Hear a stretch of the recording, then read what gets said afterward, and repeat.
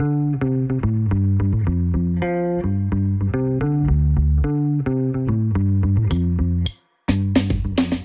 to the Reframers podcast.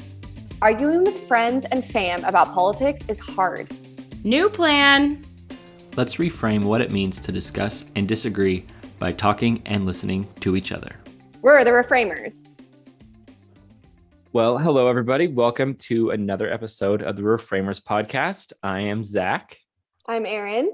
Good afternoon or morning or evening, whatever time you're listening. I am Cassie. We're happy you're here. Zach, tell everybody what you did today.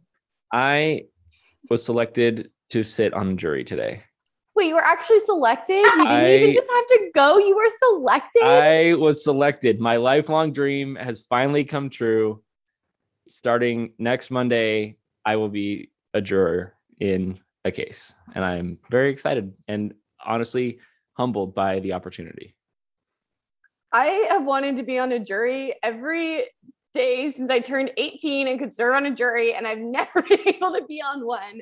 Wow. Erin, me too. No, I feel like people might think that we're being facetious, but since I was eligible to sit on a jury, I was like, I would love the opportunity to do this. It's such a privilege.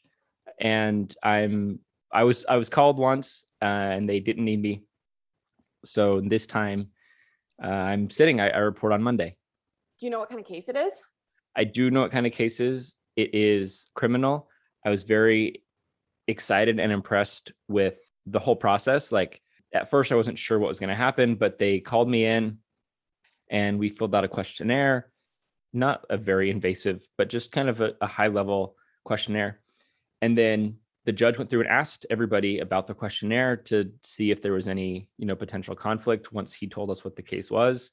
And I really appreciated how much he made it known that you could have feelings about whatever the issue is, but can you be impartial and apply the facts and the law as I present it to you in this case without too much bias? That should be fun. I'm glad that you're going to have the opportunity. I have watched voir dire before, which is what the jury selection process is called. It's the legal term for it. It's a Latin term, but I thought it was super duper boring. So I'm glad it was interesting for you, because just sitting there watching the judge question person after person for 5 hours, it's it takes forever and it gets really, really boring. It was kind of boring, but I just thought it was nice that, the judge was able to ask his questions and then the defense asked their questions and the prosecution. It was an effective way for them to weed out any, potential conflicts. And yeah, I just appreciated, once we were in there and he was starting to ask questions about, okay, I get you have personal feelings about this, not to me, but to other people. I get you have personal feelings about this, but can you set those feelings aside and, weigh the facts of the case impartially? And I kind of looked over because the defendant was in the room the whole time. And it just struck me as this is the most important day of this person's life, probably. Here we are, 31 people, eventually it'll get down to 12 of us that are going to, have a hand in, is this person going to go to jail? Excited to see what happens next week. And hopefully I can serve well. I'm sure that you will. That actually leads us, interestingly, into our topic for today, because today we're going to be talking about the death penalty and the way our court system works, the way the jury process works, is a really big part of that conversation, actually. So, yeah, it's going to be interesting. Yeah, it was very coincidental. We didn't know I was going to be on a jury for this week. I don't think Erin knew I was going to be even going to jury duty until 10 minutes ago. So in a lot of my prep for this week's episode, I was listening to podcasts and it dealt directly with, the juries and how they play a role in death penalty and whatnot. So yeah, I hope this week's topic is interesting and engaging to people. And I hope I can bring something to it, having been selected to sit on a jury. Not that that gives me any kind of qualifications. Yeah, in fact, you're not being qualified is one of the reasons you'd be on a jury, because it's supposed to be lay citizens. True, right? Yeah. So therefore, I am the most qualified person. The most qualified. I literally was selected as impartial of the people. So where do we want to start? Do we want to talk a little bit about what the founders thought about death penalty? Absolutely, yeah. Let's start there, and then we'll go into our discussion. The history of the death penalty goes back, way before the United States. But it basically was a tradition that was brought over when the colonists first came from England. It says the first recorded execution in the new colonies was that of Captain George Kendall in the Jamestown colony of Virginia in 1608. So almost a full 200 years, not quite, but almost a full 200 years before the United States was founded. And he was executed for being a spy for Spain. It goes on to say that laws regarding the death penalty varied from colony to colony. Massachusetts held its first execution in 1630. So the death penalty is not something that's new. Like it's as old or older than the country is itself. And although that being said, it has had a very up and down history in the country. Yeah, and I found it interesting when I was looking into this, even though we have had it in the country for a long time, it's been controversial since the very beginning, which crimes it should apply to and when is it cruel and unusual, which if anyone doesn't know, the Eighth Amendment to the Constitution is a prohibition on cruel and unusual punishment. And when people talk about getting rid of the death penalty, one of the ways they talk about that is saying that it is cruel and unusual punishment. So it's actually unconstitutional. I don't think the founders probably thought that, otherwise they wouldn't have allowed, if they thought that, I think they wouldn't have allowed death penalty at all. It might have been something more clear in the different state constitutions or colonial constitutions at the time or in our constitution. But I found that at least George Washington, John Adams, Thomas Jefferson, and James Madison, who are the first 4 US presidents, admired a book that was called On Crimes and Punishments. And it's written by this Italian criminal law theorist whose name I can't pronounce, but his last name I think is Beccaria. And it was an Enlightenment text to call for the death penalty's abolition. And Jefferson at least thought that the death penalty should only be used in very, very limited circumstances. It was like treason and maybe murder. Washington, this is a quote, "We should not introduce capital executions too frequently," viewing it as something that would really only be used in extreme circumstances. And abolitionists later on also greatly disagree with the death penalty because oftentimes it was used as a weapon against people of minority populations, particularly African Americans, who were and still are incarcerated at higher rates than white people and are given the death penalty at higher rates than white people. I found that pretty much the same thing that jives with all the stuff that I found. I found something where I think you mentioned, but Adams was against it. And that same Italian philosopher came up, and I don't think his name doesn't come up. I don't think you can avoid it when you're looking at the death penalty. I think he's pretty much everywhere. James Madison said, "I should not regret a fair and full trial of the entire abolition of capital punishments by any state willing to make it." So it sounds like from the things that I've seen, it was kind of unanimous that the founders were opposed to it, except for in extreme circumstances. And I think that I don't have anything to support this, but I think it goes along with their fear of a tyrannical government, that they felt like maybe having capital punishment be commonplace or used too frequently would be maybe an imbalance of power of the state rather than, democratic, imprisonment by we, the people. Maybe. I mean, I guess I could see that a little bit. There is capital punishment in Britain. But they also brought it with them.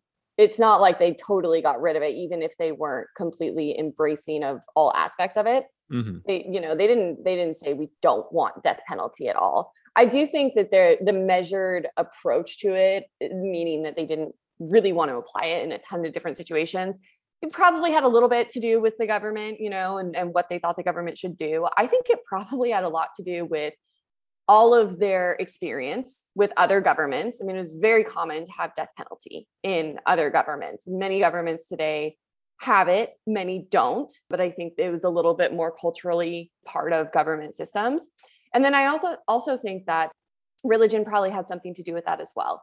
because there are, and this is something that is true today too, there's certain verses in the Bible, so in like a Christian context, that talk about the death penalty. You can interpret them in different ways, but that is the backing for a lot of people on why they think that the death penalty should be incorporated in government, because it was in these older, it's in the biblical text. And the founders were largely religious, like Christian religious as well. And so I wonder if that also had an impact on how they viewed this.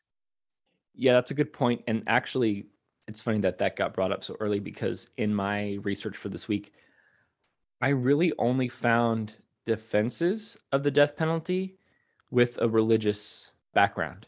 I could not really find, granted, I was mostly looking at podcasts, in an audio format, but I didn't really find any secular or strictly political defenses of the death penalty. The only ones that I were able to find were something relating to either Christianity, but the one specifically I found was about relating to Judaism. I thought that was interesting that here now, most of the reasons for abolishing the death penalty were, purely secular, and really the only defenses were coming from the religious argument. So I thought that was just an interesting note. Wait, that's so interesting. What, Aaron? I have one argument that I have heard that is not religious in nature about the death penalty. And the argument is, well, the death penalty is a crime deterrent. And so the harsher the penalty, the more it deters crime. So, our murder rate should go down if we have the death penalty. There's been studies about this that are actually like pretty inconclusive. There's been some that have found that makes no difference. And then there's some that just, they don't really know. I don't think there's super strong evidence on both sides, unless it's, evidence that I just haven't seen. Maybe it does exist. But that is an argument that is non-religious in nature about the death penalty, and kind of a theory of punishment in general. That's what I was going to say, is like just a purely emotional response to something horrible happening to somebody that you're close to would very likely be, I don't want this person to live anymore and to exist. And I mean, that's not based in religion, that's based in emotion. Well, I mean, we're kind of jumped right into the whole meat of the episode already, which I think is good. But I saw the same thing, Aaron, that yeah, it is framed as a deterrent, but I saw similar statistics that was saying that states that have the death penalty for certain crimes don't show a statistical significant difference than states that don't, in terms of their murder rates or rape rates or anything like that. So the fact that, and the person I was listening to said that in her years as being, a defense attorney, she had never come across somebody that said, I would have killed him, but I live in a state that has the death penalty, and so I decided, no, I'll just beat him super bad. Like it for something to be a deterrent, it has to be something that's rationally considered in, should I or should I not go through with this action? And that, to me, it seems unlikely that you're sitting there doing a risk assessment of, okay, I want to commit a crime, but how bad of a crime do I want to commit? And then going and referring to the state's, penal code to see, well, if I do that one, I'll get killed by. So that was one thing I thought was interesting. But then the other, Cass, is your point about, the emotional response to, this person killed someone I love, or, whatever the crime is, I don't want them to exist anymore. I think that that's an appropriate response. I think that, we care for our loved ones deeply. However, I think it's a different animal when you have a man killing another man because, the other raped his wife. That's a totally understandable response. I think what is different is when you have the state committing, a killing against the person, against its own citizens, rather than just a simple man-on-man murder. I think the context and the morality of that changes when you change the situation. Yeah, I think it's really interesting to kind of step back from the death penalty specifically and just think about, well, why do we punish people? Like, what is the theory behind it? And I think that there's some clear things, like if you're being a danger to society, you need to be removed from society so that you're not continuously a danger to society. But I mean, as someone who commits a crime, like beating someone up out of a fit of passion that's very personal to like this situation, and they go to jail for 5 years or something like that, it's not really just about removing them from society. It's definitely also about some sort of punishment, right? Like some sort of retribution. And that's something we've decided as a society. That's a theory of punishment that we actually embrace. We have long sentence terms for different kinds of crimes. I think it's worth having just thinking about, well, like, what are we like really trying to do? Is it retribution? Is it rehabilitation? Is it removal from society? Are we really worried about the breaking of the social contract? There's actually different theories of like why we punish. And I just think that's kind of interesting. Yeah, agreed. And the death penalty definitely is the retribution side of it, right? You've done something that society has deemed so bad. And before I continue along with that, I wanted to just let the audience know that the death penalty isn't something that is automatically like, oh, you committed a murder, you either will or will not get the death penalty. There's certain crimes and certain factors that have to be present in committing those crimes in order for you even to be eligible for the death penalty. So I think that there was like 13 different factors that have to be considered. Aaron can probably fill in the particulars here. Well, it'll depend by state. Oh, okay. So that's a little bit. Thank you. Mm-hmm. There are parameters that are set federally, but states make their own laws about this. There's 27 states who allow the death penalty. So people know. So then if you committed a crime that's eligible for the death penalty, then some of those elements have to be present in order for you to be considered to get it. And then the other thing that's related to that is, and then the prosecution has to actually pursue the death penalty. So if the person is found guilty of those crimes, then the prosecution then have to decide whether or not they want to pursue death versus a life sentence versus like 25 to life. Then what are the factors that would or would not lead a prosecution attorney to pursue death penalty? I'm sure there are specific things that they have to follow. I am not a criminal law attorney. I never go to court. So this is not something that I learned. I mean, I probably learned about it in law school. It's a long time since then. But there's things called aggravating and mitigating factors. I do know that's a thing when you're talking about sentencing. And sentencing is sometimes set, or I think maybe always set by states in a statute. And it's usually a range. So you can pick, like, depending on the crime, you can, as a prosecutor, go for the harshest penalty or the least harsh penalty, depending on the different factors that are at play, but you're like within this specific range for different crimes. An aggravating factor it's not really aggravating factor though necessarily, because you're talking about like a first degree murder versus second degree murder, and I think in most states it's only first degree murder, maybe also second degree, that can do death penalty, but not manslaughter. So these are different kinds of crimes. First degree murder has to be premeditated. So you intentionally like plan to kill someone. And there are other things that can show intention. It doesn't have to be like, oh, I wrote out a plan of this, like if there's clear things that show that you were planning this. Like killing somebody in a car accident isn't the same as going to somebody's house with a weapon when they're asleep, breaking in the door and killing them. Like those are treated right. different. Or even if they're not asleep, if you just brought a weapon, you knew they were there and you wanted to fight them, you weren't really planning on killing them, but you brought a weapon with you and you were really, really angry and knew that it could escalate. Like that's the kind of thing that could actually indicate an intention. It doesn't have to be something that is so strong, like, oh, I planned to kill this person when I walked over to their house, but like taking steps that showed that you thought that maybe might be on the table could do it too. But that's like first degree murder. And something like that also could be second degree murder, depending on the facts and circumstance. Everything is dependent on the facts. Like it's really the like extra terrible things that we probably all heard about, like that people would do that would be an aggravating factor. It depends on the time culturally as well. I mean, prosecutors in the South during the 70s and before were pushing for death penalty on cases that I would hope we would never push for today.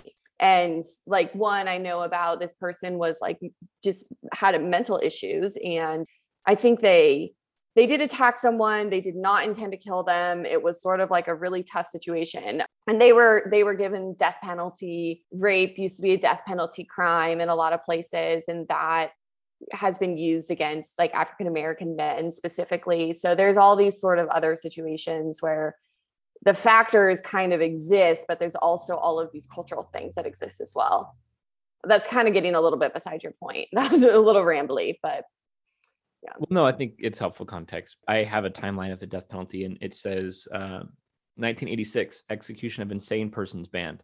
That's pretty recent. I mean, that's, very recent in way within living memory. That's only not even 10 years before I was born. So that's pretty late in the game to be banning executions of somebody who is unable to like rationally behave themselves. Well, I think execution of minors has gone back and forth a couple times, maybe. I don't know if that's on your list. I mean, there's a lot of things. This list is very long, and especially recently, like it starts out in 18th century BC, which is way back there, and then there's like 5 things, and then it jumps to 1823. So for a long time there was like no change, but then starting in the 1800s, it picks up, and there's something every year, every other year. I just saw one where executing people with mental, they say mental retardation, but, mental issues is not a violation of 8th Amendment. That was only in 1989. There's kind of a bunch here. Yeah, I found the juveniles one. So the Supreme Court does prohibit execution for crimes committed when people are 15 or younger. So not just minors. So if you're 16, 17, or 18 and you do something bad enough, you can be sentenced to death. Mm-hmm. There's 19 states that have laws that permit crimes committed at 16 or 17. And since 1973, 226 juvenile death sentences have been imposed. That's bonkers. Yeah. Dang. We're kind of talking about it fully, but Aaron, what do you think about death penalty in terms of, is it something we should allow? What's your stance on it? Yeah, I very much don't think that we should allow it as a concept for a society. I mean, some people I think don't like it because it's sort of this human rights situation of we can't kill other human beings, that sort of theory. I get that. That's not what bothers me as much though, is that we actually cannot do it in a just way. I just don't trust our system of government to be able to handle this. And the consequences of getting it wrong are so devastating. And we have gotten it wrong for so long.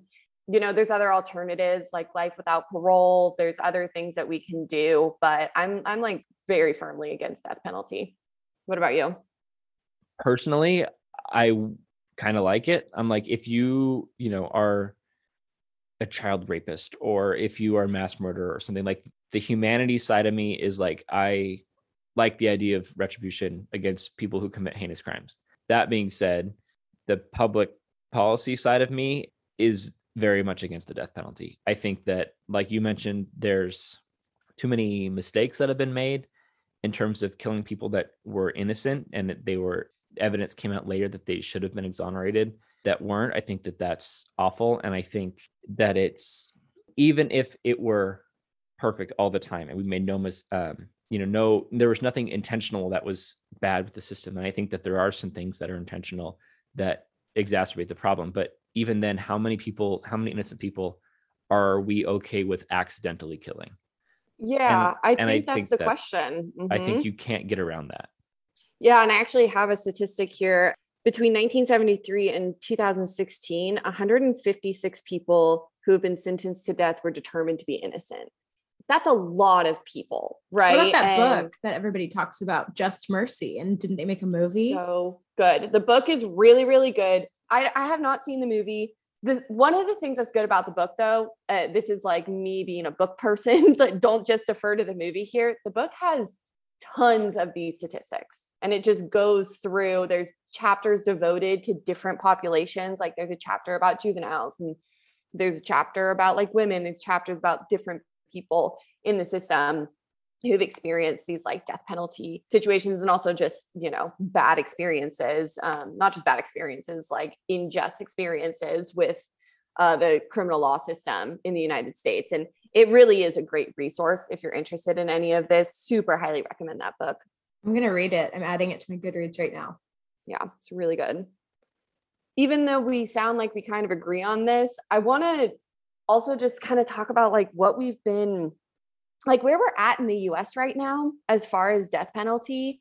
And attitudes toward it and maybe like what we can change if, I mean, we think that this is not a good policy for us to be having in the US, and it is by state. But I just wanted to mention that the Pew Research Center, this is from 2 years ago, so it's probably more updated now, has they did the public opinion polls.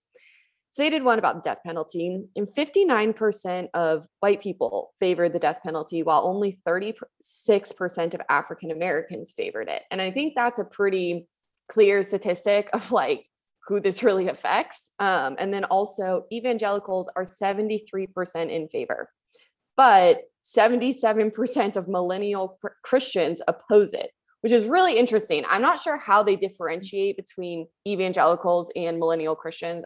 I don't really know about that, but I do think it's true. And this is like backed by other studies that people are moving away from the death penalty. It is way less popular than it was even like 20 years ago or 10 years ago.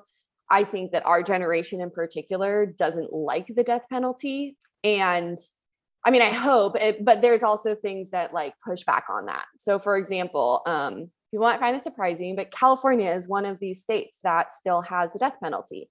In 2012, it was on our ballot from a referendum to get rid of the death penalty. And it narrowly passed. I don't even know if it was narrow, but we voted not to get rid of the death penalty, which is kind of wild if you think about how like progressive California is, that we're one of these states that still allows the death penalty. I don't think we've said this before in today's episode, but I think that the current state of it is that since 1976, the court upheld revised state capital punishment laws, meaning capital punishment, meaning death penalty. So it's been the law of the land since 1976 that if states choose to, they can have the death penalty enacted. So I mean, it's coming up on 50 years almost. Well, and I think this is really interesting. 85% of the executions in the past 40 years have been in the Bible Belt. And it's just, there is a culture specifically in that area of the country that is more open to this death penalty as a punishment. You know, it's 2021 and South Carolina this year reinstituted the firing squad as a method for the death penalty, which like to me, that's absurd. That is so archaic.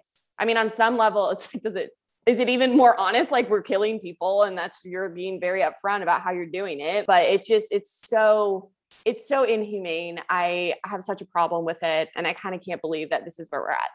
Can someone explain this to me? I don't understand the connection between evangelicals and support of the death penalty.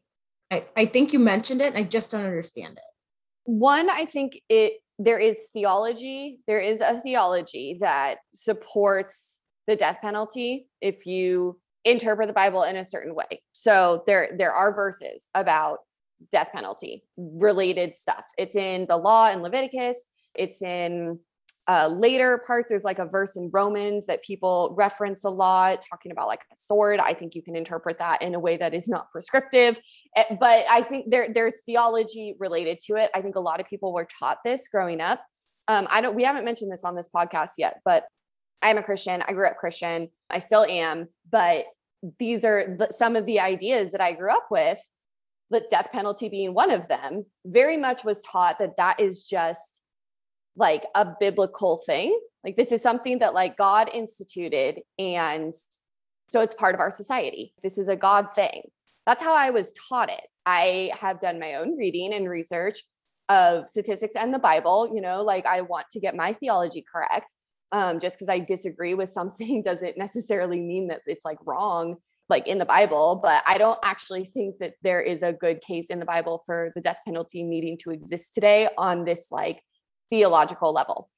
A lot of people don't agree with that. And we're talking about a area of the country that is heavily conservative, heavily evangelical. I don't think that maybe that idea in particular is super challenged. And it's something that people just grow up thinking is like normal, and not just normal, that it's right, that it's the right way to do things. Thank you for your perspective on that, because I am the atheist conservative of the group. So I can't bring that perspective, but I feel like it kind of maybe stems from like 10 commandments, like don't commit murder kind of thing. And then therefore, like if you do, this is the punishment. And in that case, I can almost see that the death penalty would be a deterrent. If you live in biblical times and you're in a town of 100 people and you commit a murder, everybody knows you in that town. And so I just feel like on a societal level, the death penalty there, I feel like, is a deterrent because everybody that you're associating with. And nowadays, we don't live in that situation anymore. We live in a time where there's, hundreds of thousands or millions of people in cities, and we don't know each other. And so the fact that the law says you should not, commit murder, otherwise you may get the death penalty, is so far down the priority list in terms of versus, oh, well, they slept with my wife or, whatever. I feel like there the deterrent argument goes away. But in biblical times, I feel like maybe it was applicable, but given all the statistics and the reality of the situation today, I don't see that making a lot of sense. And again, that's just my hunch. Yeah. Yeah, I think that makes sense. Maybe, probably, but I think there's also, it goes beyond just a theology, like some of these ideas are just part of the culture as well. And I think that's a big part of it too. If you grow up thinking like, oh, really bad people shouldn't be part of our society, and like there are some things that are just, you can't really come back from, you can't be a good member of society. And it's just, we can't say that it's okay for you to do those things sort of by default if we just let you live in prison. And I think there's like sort of a little bit of that too, of we need this to be able to keep our society in check a little bit as well. Kind of that same idea of, if you murder someone, it's got to be really, really serious, whatever your consequence is. So I think that's part of it too. You mentioned something that's kind of tangentially related, because one of the things that gets brought up in the death penalty discussion is like the cost. I saw the average cost to keep somebody incarcerated for 1 year is around $50,000, which is steep. And I think maybe one day it would be good for us to talk about our prison system and, private prisons versus government prisons and things like that. I think that would be an interesting discussion. But okay, let's take the number at face value, 50,000. Apparently, the cost of keeping a death row inmate incarcerated is like $175,000 a year. That can go two ways, right? You either kill the person faster or you do life without parole, and they're just in there forever. And year by year, your costs are significantly less, because a lot of the death row inmates are not there for 3 years, 4 years. They're there for 25, 35 years. Like that's getting into, millions of dollars to keep these people incarcerated on death row. If you eliminate that option and just say your life without parole, you bring the cost down, I think, significantly. So even on a fiscal standpoint, I feel like let's just get rid of the death penalty and keep people, on a you don't ever get a chance to come out kind of way unless it's appealed, but at least we didn't kill you and make a mistake. Yeah. And I mean, that kind of goes into also like just incarceration rates in general. And I think you're right, we should talk about this at some point, but it is relevant to this discussion because, you're right. When people are on death row, it is generally for a really long time. You're allowed a lot of appeals, and that can take a while. And it's a problem in that sense too. But yeah, going life without parole, even if it makes more sense fiscally, would be good. And just in general, I mean, this is a statistic about prisons, so a little bit unrelated, but I think it's really compelling. This is from the Bureau of Justice Statistics. In 1980, we had 500,000 people incarcerated in the United States. In 2016, we had 2.2 million people incarcerated in the United States. We have larger incarceration rates than any other country. We talked about this a little bit with our drug episode. I mean, our drug policy is a huge part of this. Another thing that we could do to address this problem of people in the prison system is to put less people in the prison system. Like we used to not incarcerate this many people. There isn't a reason we have to incarcerate this many people now. There's other methods that we can take. We can look more into rehabilitation or other kinds of fines or community service or just other things. We can decriminalize some of these drug crimes, like all of that kind of stuff would make a difference in how our prison system works, and then maybe there would be more appetite for getting rid of the death penalty because our system is really only for those people that are there for the life without parole. And that could be a way to redesign it and take some pressure off relying on that. I totally agree. This is something I remember talking to Cassie about. We were driving somewhere. I don't remember, Cass, where we were headed, but we were in the car. We were going somewhere, and I was talking to you about the war on drugs, and I was talking to you about my Kill the Messenger movie with the San Jose Mercury News guy, Gary Webb, who exposed the CIA drug trafficking, blah, blah, blah. If we as a nation were to address our war on drug policy and decriminalize nonviolent drug offenses, right? So no matter what drug it is, and I get that's hard to swallow. It's hard to swallow for me because I don't like the idea of people just using hard drugs like we talked about in our drug episode. I don't like it either. But from a public policy standpoint, decriminalize that. If anybody is in jail for a nonviolent drug offense, their sentence is ended. And then you free up the system for actually dealing with crimes. Again, I take the libertarian stance on this. If you're putting something in your body, I don't care. But if you've killed somebody and somebody has to sit, in jail, I have to plug this before we go too much longer, but I'm going to be an ultimate millennial dude right now and recommend a Joe Rogan podcast episode. It's episode number 1521. No, I know it sounds ridiculous. Oh, I get it. He's, whatever. But Cassie and I are laughing right here on our mute. At least you understand that you're a millennial dude stereotype. Let's move on. I get it. You can pick apart Joe Rogan however you want. I know many people have feelings about him, but honestly, I think this was maybe one of the most impactful 3 hours of audio I've ever heard in my life. It's episode number 1521. Air date was August 6, 2020. And the guests on the show were Josh Dubin and Jason Flom from innocenceproject.org.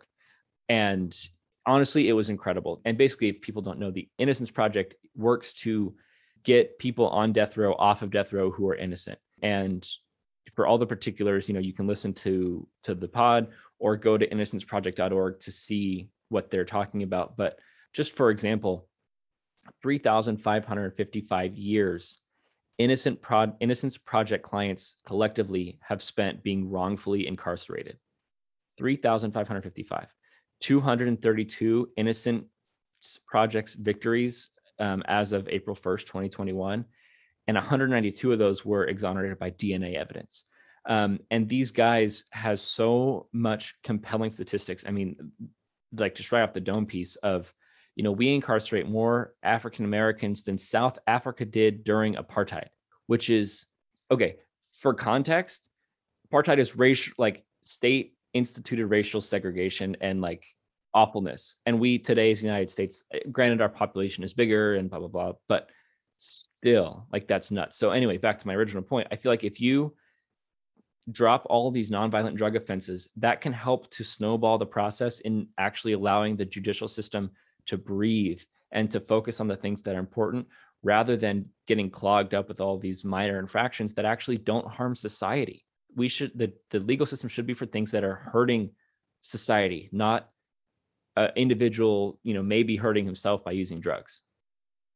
Totally agree. Now it's my turn. I'm going to also give a couple resources that I think are really helpful, particularly if you're someone like me, that's a person of faith and I have, want to think about this a little bit more. Maybe you've been taught as I was, that this is just something in the Bible, but these are really good resources, Christian or not. There's a podcast called Q Ideas, and there's 2 episodes about the death penalty that I think are really helpful. One is episode 71. It was on August 31st, 2017. And this is a talk by Brian Stevenson, who is the author of Just Mercy. If you want like a little, it's not even that long. It's like 30-minute tidbit basically of what Just Mercy is about, and his whole philosophy. That is a great place to go. And then there's another one. It's episode 84, and it's also in 2017, it's in December, with Sean Claiborne. And he also gives basically a pretty persuasive argument of why we shouldn't have the death penalty. And there was one of the things he mentioned in that podcast that I just wanted to say because it's so compelling. The only other countries that execute more people than the United States are China, Saudi Arabia, Iraq, and Pakistan, who are not countries that are known for protecting human rights or for democracy. Like that's the company that we're keeping with having this policy. Ugh, that makes me viscerally sick. I don't want to be on a list with any of those nations. Sorry. Yeah. As I'm sitting here and just looking, because I was wondering if this is what Kim Kardashian West works on, and it's similar. She had that documentary, looks like it's called The Justice Project. And this is something that she, in her life now, has gone back to school to become a lawyer and is focusing kind of on what we're talking about, how many people are in the system that have paid their debts in her view and maybe shouldn't have been incarcerated in the first place. I was trying to see if it was specific to death penalty. It's not. It jumps around, but I might be watching it. I can't plug it, but I might be watching that. I would strongly encourage people to go and look at any of these resources that we've been mentioning here, just because it's the ultimate power of the state, right? I mean, this is when people talk about state power, especially, I feel like me, in my perspective, I'm skeptical of the government because the government has a monopoly on force. You know, they are the ones that have the police and they have the power to do these things, you know, legally. And the other thing that I think we can't not mention here in the podcast is the need to be right, I guess, maybe is the way to say it, where on this Joe Rogan pod, they talk about cops or, you know, DAs or even like lab technicians or something like that who either plant evidence or refuse to run a DNA test on DNA that they have, or, you know, refuse to hear an appeal trial because of whatever, you know, the case may be. But so much of it comes from the game and from the ambition of, you have a prosecuting attorney who has a great record. And I feel like a lot of times, you know, we see it all the time. If you're a prosecution attorney and you do really well for yourself, especially in a, you know, high profile state, that's kind of a pathway towards higher office. And so I think that people get caught up in, well, my record, you know, it needs to be preserved on this. And so even if it means that, you know, your case that you tried and got a conviction for was wrong, and I think that there's plenty of evidence that shows that it does happen, you have an interest in keeping that decision the same and not hearing, you know, an appeal, kind of like we talk about in our balance of power, separation of powers episode about term limits. I think if you institute term limits, again, this is, you know, maybe a kind of down the ladder benefit, but it might decrease some of these aspirations for people to just say, I have to have a perfect, you know, prosecution record because I want to be a senator someday. If we make senators less glamorous because they can only be, you know, serving 2 terms, then it might de-incentivize some of that competitiveness and need to be right at the expense of like actual justice. Yeah, that's so interesting. It makes me think about, you know, public defenders' offices are notoriously underfunded as well. And just being in law school, people talk to you about being a lawyer all the time. And I don't, like I said, I don't do criminal law. This is not like my thing, but I have been asked many times, like, oh, would you ever want to be like a public defender or a defense attorney or something? I'm like, well, no, because I don't want to go to court. And the response is always, oh yeah, it'd just be so hard to defend like guilty people. And it sounds really cliche to say, like that's in movies and stuff, but it's a real thing that people, I think, actually think about this. And that perception is also a problem, right? Like it is, defense attorneys, public defenders is so important. You know, you are preventing miscarriages of justice. You're also ensuring that everyone has equal rights under the law. Like this is how our system works fairly. And if we don't have it, the system is not fair. And so the way we think about people defending those who have been accused of crimes, like very important people in our society to uphold justice. To drive that point home even further, you have a presumption of innocence, especially if it's in a criminal case, right? You are innocent until the state proves you guilty.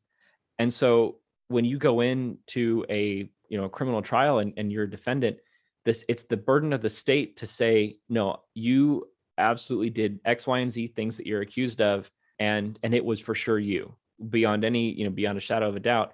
And I feel like the guys in the podcast say this kind of explicitly when they talk about, oh, I'm, you know, and, you know, people ask them what they do. They say, oh, I'm in the Innocence Project. You know, I'm working on X, Y, and Z case. The people always ask them, oh, what do you do? that's not a presumption of innocence. That's a presumption of guilt right off the bat. And so I feel like that's something that maybe needs to be driven home a little bit more in our civics education, is that when somebody is on trial, they don't need to prove their innocence. It's up to the prosecution to prove that they are 100% guilty, not the other way around. I don't know, that concept feels so lost, but yet it's like the most important thing that we have in a free society, if that is indeed what we want to be. Absolutely. Totally agree. If people don't listen to the thing is, they talk about junk science, is what they call it. But basically they have some things that they talked about that saying, polygraphs aren't admissible in court because they're not reliable. They can be beaten. There's not a causal relationship to reasons why your blood pressure may be going up or down based off the questions. There could be other factors. The other things that they talk about are that, like, the study of bite marks and the study of blood splatter, and even to an extent, they talk about arson, are not reliable methods of forensics. And so if you're sitting on a jury and they bring in a blood splatter expert, they say, and I haven't looked into this myself, but they say that that's only like a 40-hour certificate course. And if you go and you complete the course, you can become a blood spatter expert or a bite mark expert. It's kind of fascinating that the people that develop these practices develop them either for auxiliary purposes, such as like identifying victims from accidents like plane crashes or car accidents or something like that, not based off of dental records, not based off of criminal cases, right? Like, they bring up some things such as your skin thickness may be different from the dental implants that you took, and if your canine teeth, you have kind of messy teeth, or you didn't get braces or something, your canines, if they're sitting down, may lead your bite to not show you have any front teeth, or vice versa. If you have kind of Hermione Granger teeth that are, your front teeth are very big and prominent, maybe your canines don't even show up when you bite down on something. So there's all these different things, blood splatter. What was the temperature of the blood going through the body? What was the motion of the arms, that happened, or the body that happened at the point of impact? So that's something that I didn't know until listening to this podcast, that those are not very reliable, sources of scientific forensics.